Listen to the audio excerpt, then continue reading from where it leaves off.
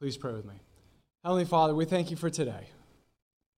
We thank you that what you ordained and what you allowed to happen in our lives over this past week to lead us right back to this point, lead us right back into your house, singing songs to you, looking at and learning from your word, talking to you, being together as your children, as the body of Christ, experiencing the movement of the Holy Spirit in this place. Lord, we thank you that this life is, as your word tells us, it's but a vapor, and it's here and it's gone. And what we have to look forward to is an eternity spent with you. And while we're still on this earth and we still have breath, you have work for us to do, to bear the message of Jesus and his salvation and love and truth to this dark and hurting world. I pray that you continue to use us as you continue to strengthen us in and through your word. And I pray all these things in Jesus' name. Amen. George Barna, the founder of the Barna Group, a research firm that studies religious beliefs of Americans in general and Christians specifically, and the director of the Cultural Research Center at Arizona Christian University, conducted a study in 2020 about the beliefs of the afterlife of both the average American and those who consider themselves to be Christians. This study was referenced in a Christian Post article published the same year. The first conclusion that this study found was, quote, overall, 54% of U.S. adults believe they will get to heaven after they die, and only 2% believe they are going to hell. Let that sink in. Additionally, 63% of Americans believe, quote, having faith matters more than which faith you have, end quote. 63% of Americans. George Barna from the study made the observation that Americans are, quote, in an anything-goes mindset when it comes to faith, morals, values, and lifestyle, end quote. No doubt many of us know someone with that mentality. Maybe you have that mentality yourself. Believe whatever you want as long as you have some kind of faith and generally try to be a good person. If you do that, you'll avoid being the 2% who believe they're going to hell. That's not surprising, those findings. But what is downright shocking, at least it was to me, is what this poll also found. This poll also found, quote, a majority of people who describe themselves as Christian, just over half, 52%, accept a works-oriented means to God's acceptance. That you have to do good works to earn your way into God's favor.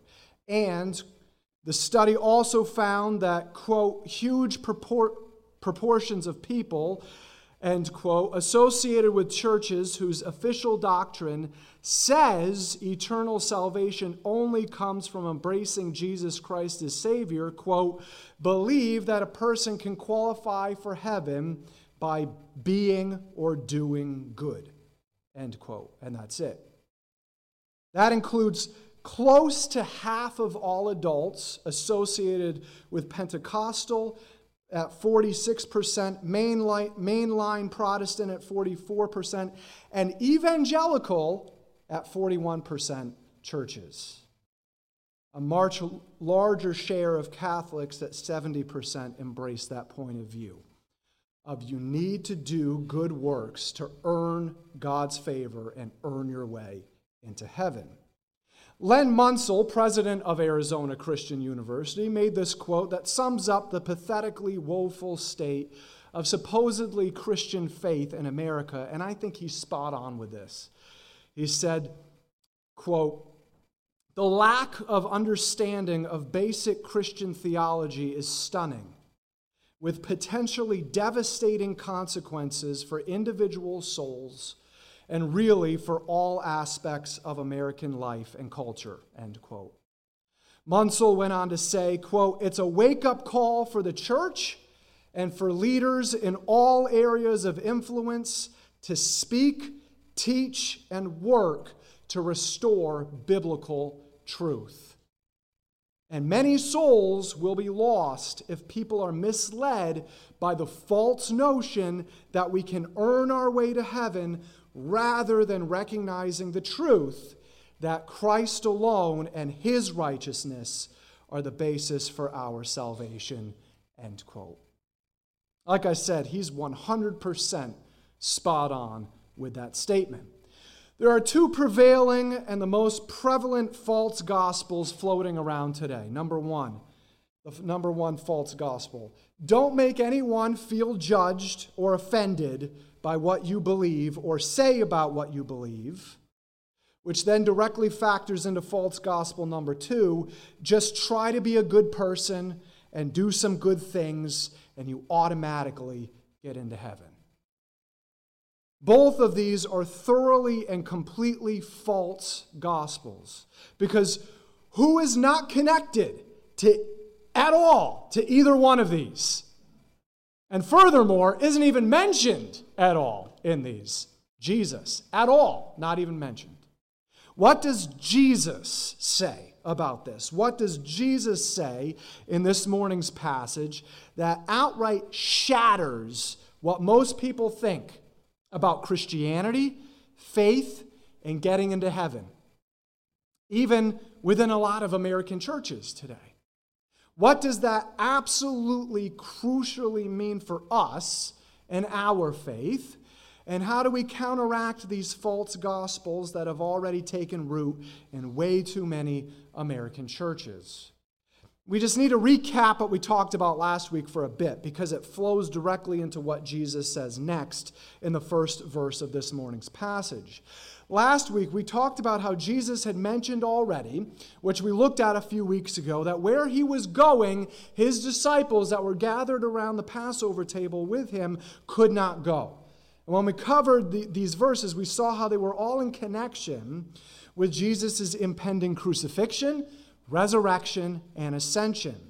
Since that was all based on God the Son's complete and thorough obedience to God the Father, even to the point of being put to death on a cross, the glorification that would occur through it could only happen between these two members of the Trinity, and could not include any fallen, sinful human beings. Now, the result of this obedience and glorification would directly benefit fallen, sinful human beings, as it would be the only basis for the salvation of any of our souls. When Simon Peter could only conceive that Jesus was merely talking about his physical location and sought to clarify what Jesus had just said as such, Jesus did clarify that where he was going, death, resurrection, and ascension, Peter could not go yet, but he would eventually. We talked last week about how that's the truth for all of us, that Jesus is the first fruits. And if we die before he comes back, he's the prototype. If we die before he comes back, our soul will go to the place he's prepared for all those who trust in him for their salvation and eternity. A place of safety, belonging, love, and provision, the Father's heavenly household. Then when Jesus comes back at some point, probably pretty soon, at the point of the rapture, we will be given resurrection bodies, just like Jesus's, and then ascend to him in the clouds where we will be with him forever. We talked a lot more extensively about what all of that means last week, so if you missed that, you can look that up on our website. It's directly taken out of 1 Thessalonians 4 and 1 Corinthians 15. But that was the quick recap that directly impacts what we'll read next. Jesus has been talking about where he would be going and where believers in him would soon go to be with him, either their souls by way of physical death or his return for them. All this time Jesus had been with his disciples, he had revealed to them that he was the revelation of God the Father, as the Father's representative and as God himself, and having been with him since eternity past. Anything Jesus had taught his disciples had been directly given to him by God the Father to teach them. As such, it should come as no surprise to them or to us that Jesus had already revealed to his disciples how to get to where he was going. That's what finally brings us to our passage this morning in verse 4 of chapter 14. So, if you brought your Bible with you today, please turn to John chapter 14. If you didn't, that's okay. There should be one located in the pew in front of you. Please also turn to John chapter 14. It's in the New Testament. Matthew, Mark, Luke, John. Or you can look it up in the table of contents or ask a neighbor. There's no shame in that. I want us all to see this together. John chapter 14. We're going to pick up in verse 4, and we read this. Jesus directly says, "And you know the way where I am going." I've already told you, in other words. As Jesus says here, as his faithful 11, because remember, Judas Iscariot had already left by this point, if they had been paying attention to him these past 3.5 years, they should be fully aware of what it took for them to get to God the Father's household of heaven. Peter has been the only one really interacting with Jesus at this point. But as one biblical scholar points out, everyone there is pretty confused. They had all the information, but they wouldn't fully understand what Jesus is getting at here until after his death and resurrection, and not fully until the Holy Spirit, who would guide them in all truth, would be poured out on them on the day of Pentecost. One of the others speaks up at this point. That guy's name is Thomas, verse 5. Thomas said to him, "Lord, we do not know where you are going. How do we know the way?" In other words, Thomas is saying, "But Lord, we don't even know where you're going. How would we know the way to get there?" If you're confused, it's a legitimate question. To know the way somewhere, you first need to know the location of the destination, where you're going in the first place, right? Jesus, knowing that eventually these faithful 11 would put all the pieces together, simply continues with the spiritual language he's been using since he revealed to them that one of them would betray him to death, and that betrayer had unexpectedly taken off. Because Jesus knows that the Holy Spirit would confirm all of this in his followers' hearts, Jesus simply proceeds with what he knows he's talking about. That goes back to our quick recap earlier of what Jesus had been revealing to them up to that point. It all culminated in what we talked about last week, that Jesus' death, resurrection, and ascension would be the first fruits or prototype of what every believer in him would get to experience and enjoy. Death would only merely be a doorway for a believer's soul to enter his presence and his Father's household of heaven. And the rapture of his church would be the resurrection and reuniting of these souls with their glorified bodies, and the ascension of every believer in him to enjoy eternal joy with him forever. That's the destination that Jesus is getting at here. Jesus just told his disciples that they already should know the way to that destination.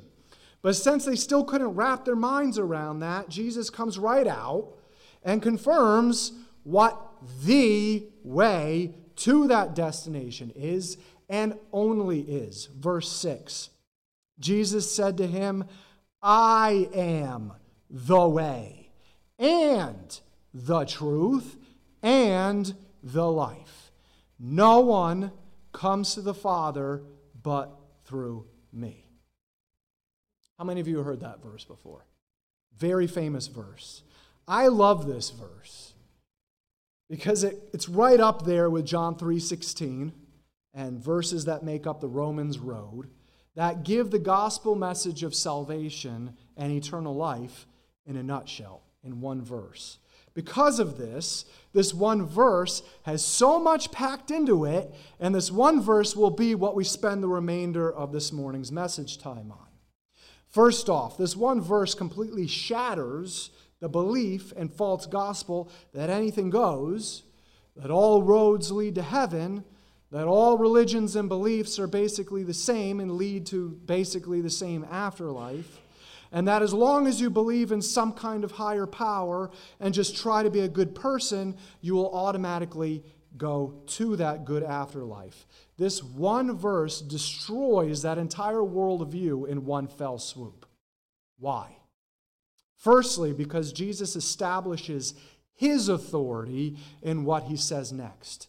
As one biblical scholar noted, this is the sixth of Jesus' I am statements, indicating that Jesus is going further than just simply making a statement about himself. Who else used the phrase I am to describe himself? God the Father in having a conversation with Moses from the burning bush. So Jesus is going further than just simply making a statement about himself here.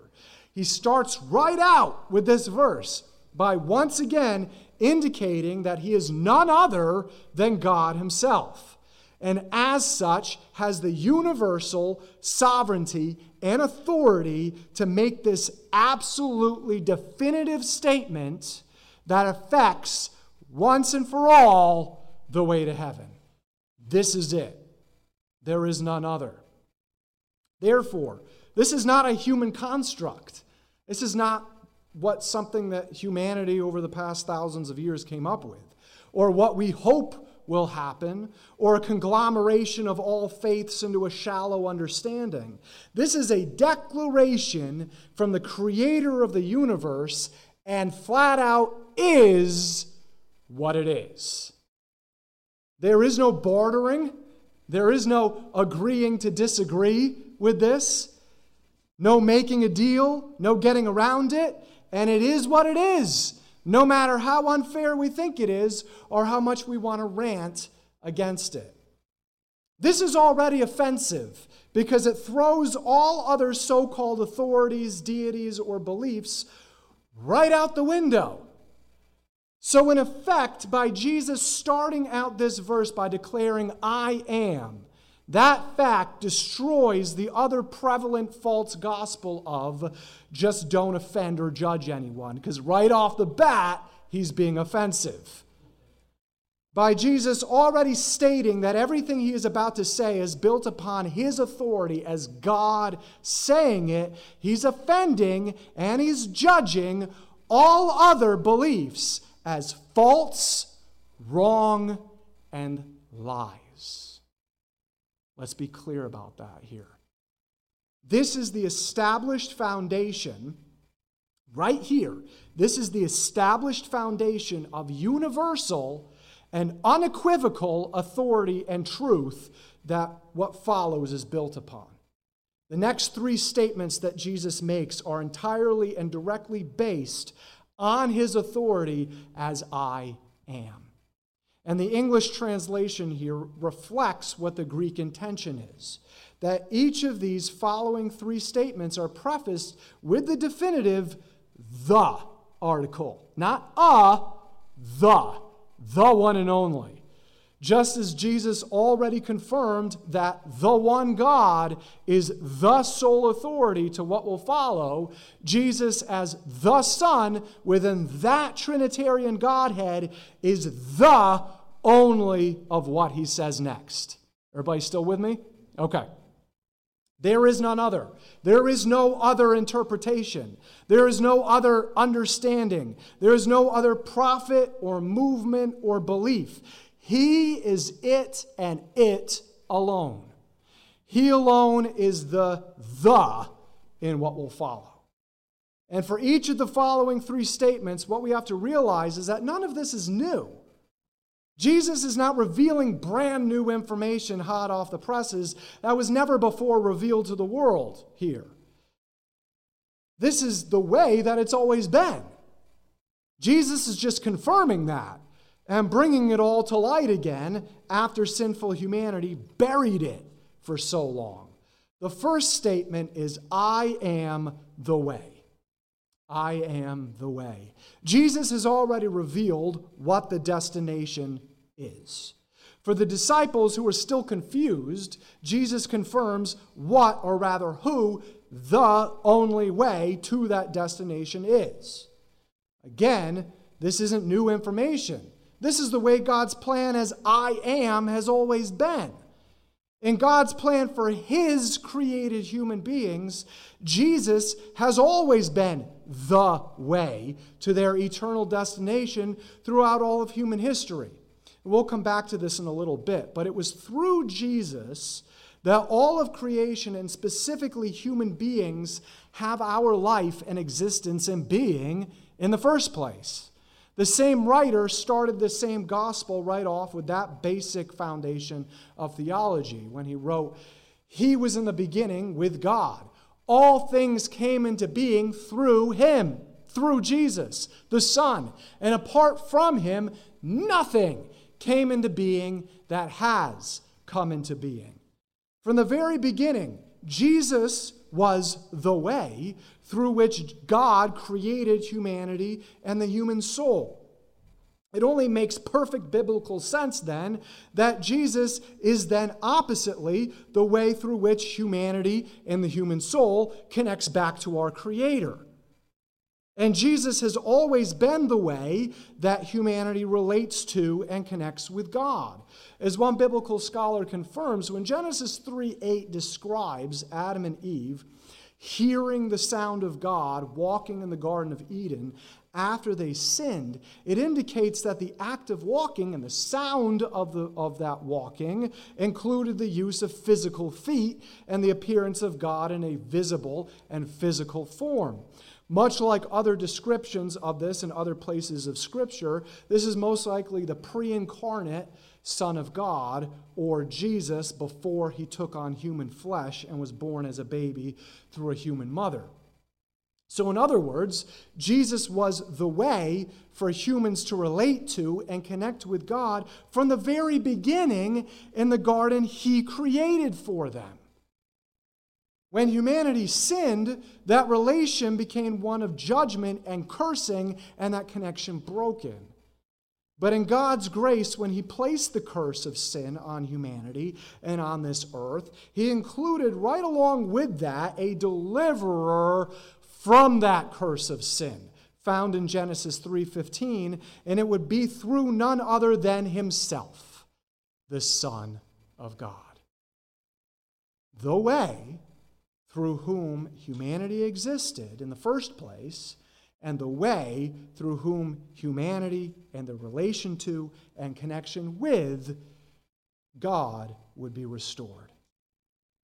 This deliverer, as the way of forgiveness of sin, restoration to God, and entrance into his household of heaven given, is revealed further and further through prophecy throughout the next 1,500 years after the very first prophecy was recorded in writing until that deliverer arrived on earth. Some of these prophecies specify details that only this messianic deliverer could fulfill. That he would come through the bloodline of Jacob's son Judah, then through King David, that he would have to arrive in human history before Israel's right to judge capital cases was taken away from them, say, by the Romans, that he would be born in the town of Bethlehem, that he would have to arrive in human history before all the tribal records were destroyed in 70 AD, that his arrival would be heralded by a unique star, that he would have to be born seemingly impossibly from a virgin, that he would be killed by way of crucifixion, that he would not be abandoned to death but rise again, and that he would rule over a kingdom that would last for all of eternity. But most pertinent to this morning's discussion, the deliverer would be the sin offering and sacrifice and the way for this to happen. But the Lord was pleased to crush him, putting him to grief, if he would render himself as a guilt offering, a sin offering. By his knowledge, the righteous one, my servant, will justify the many as he will bear their iniquities, their sin, because he poured out himself to death and was numbered with the transgressors, yet he himself bore the sin of many and interceded for the transgressors. Who are the transgressors? All of us, including the guy standing up here. What do we see here that is especially important to Jesus as the way? that the prophesied messianic deliverer would be the fulfillment of the sacrifice of the sin or guilt offering in death, bearing the sins of the many who would put their trust in him, putting those to death when he was put to death, and through that be the intercessor or the mediator of what will be revealed as the new covenant, or another meaning, the way through whom humans would be restored to God and his household of heaven. The New Testament confirms this with, "For Christ also died for sins once for all, the just for the unjust, so that he might bring us to God, having been put to death in the flesh, but made alive in the Spirit. For while we were enemies of God, we were reconciled to God through the death of his Son. Much more, having been reconciled, we shall be saved by his life." What we also see from Scripture is that contrary to what a lot of American Christians believe, we simply cannot earn our salvation through good works or just generally trying to be a good person. When Jesus says, "I am the way," he means he's the way. And we cannot add anything to needing to earn our salvation with good works. Paul also writes, "For by grace, it's only by God's grace on you, you have been saved through your faith in Jesus. And this is not of yourselves. It's not anything you could do. It is a gift. It's extended as a gift to you, not a result of works, so that no one may boast and say, 'Look at what a good person I am.'"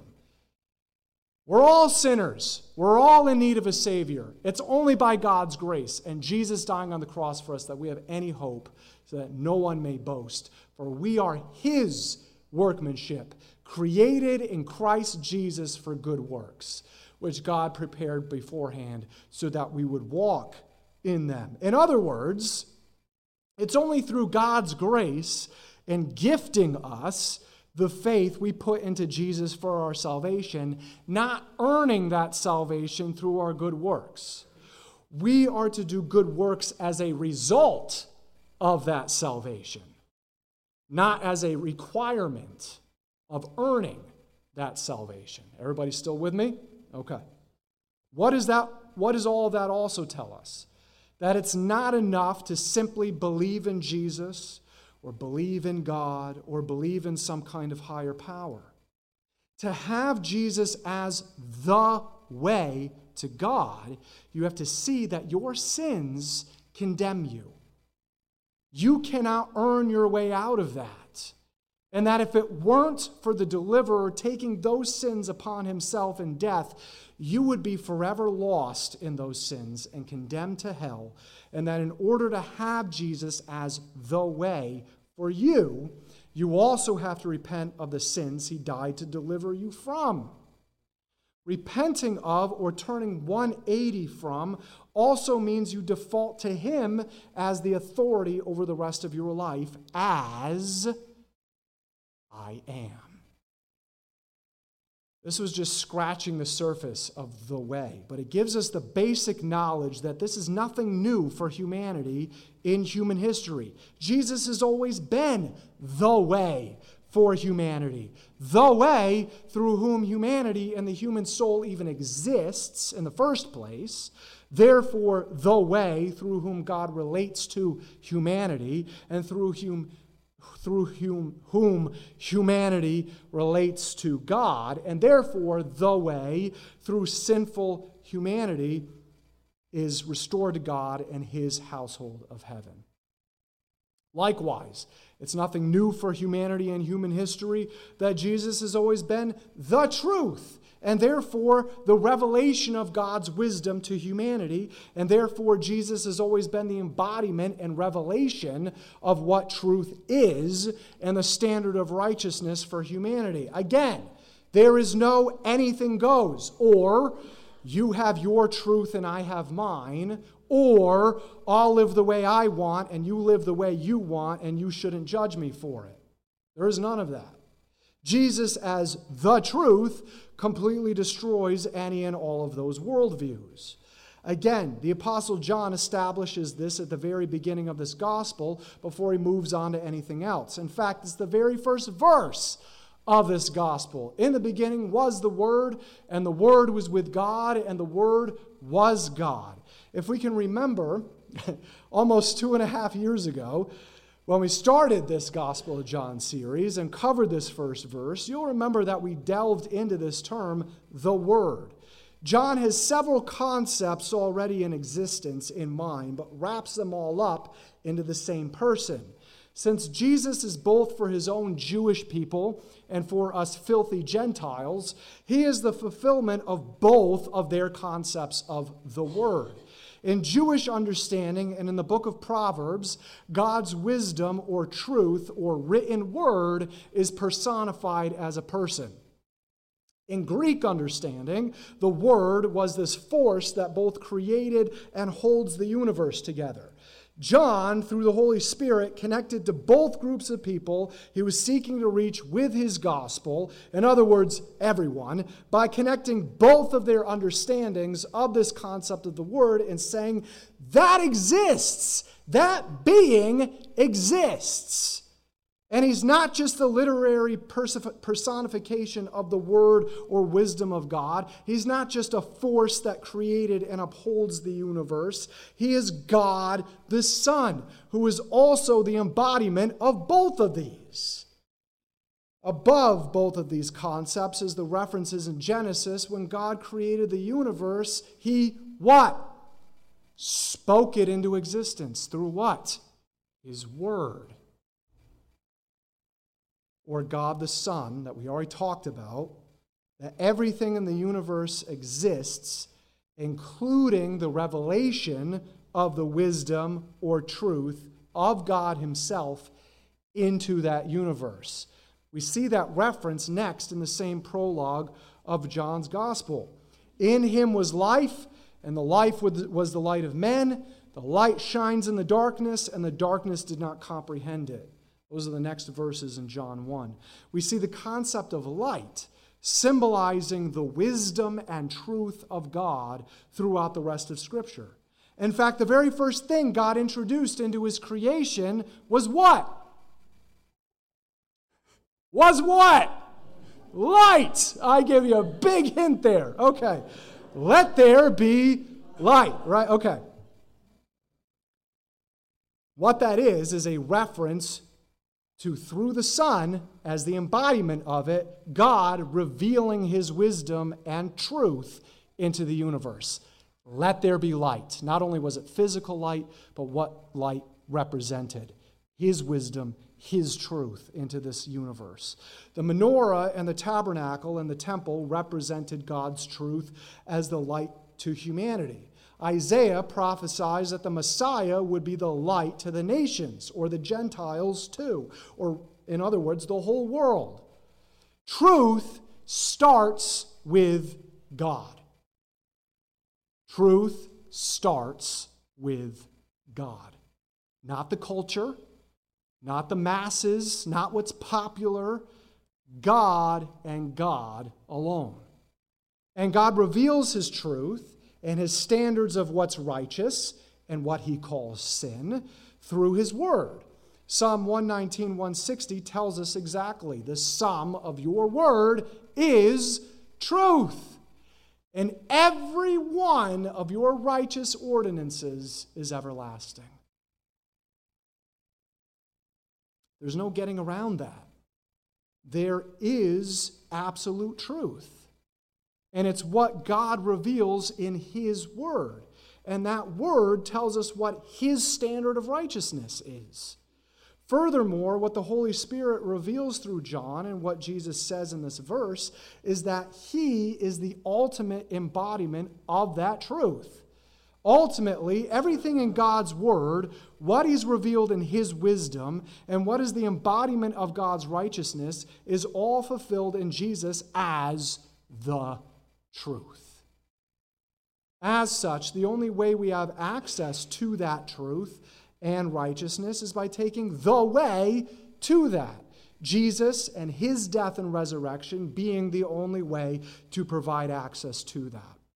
Through us taking that and being spiritually born again, we're then immediately indwelt by the Holy Spirit of truth, who Jesus says guides his disciples in all truth, by opening our eyes to seeing the truth of, understanding the truth of, and empowering to live the righteousness of the Word of God.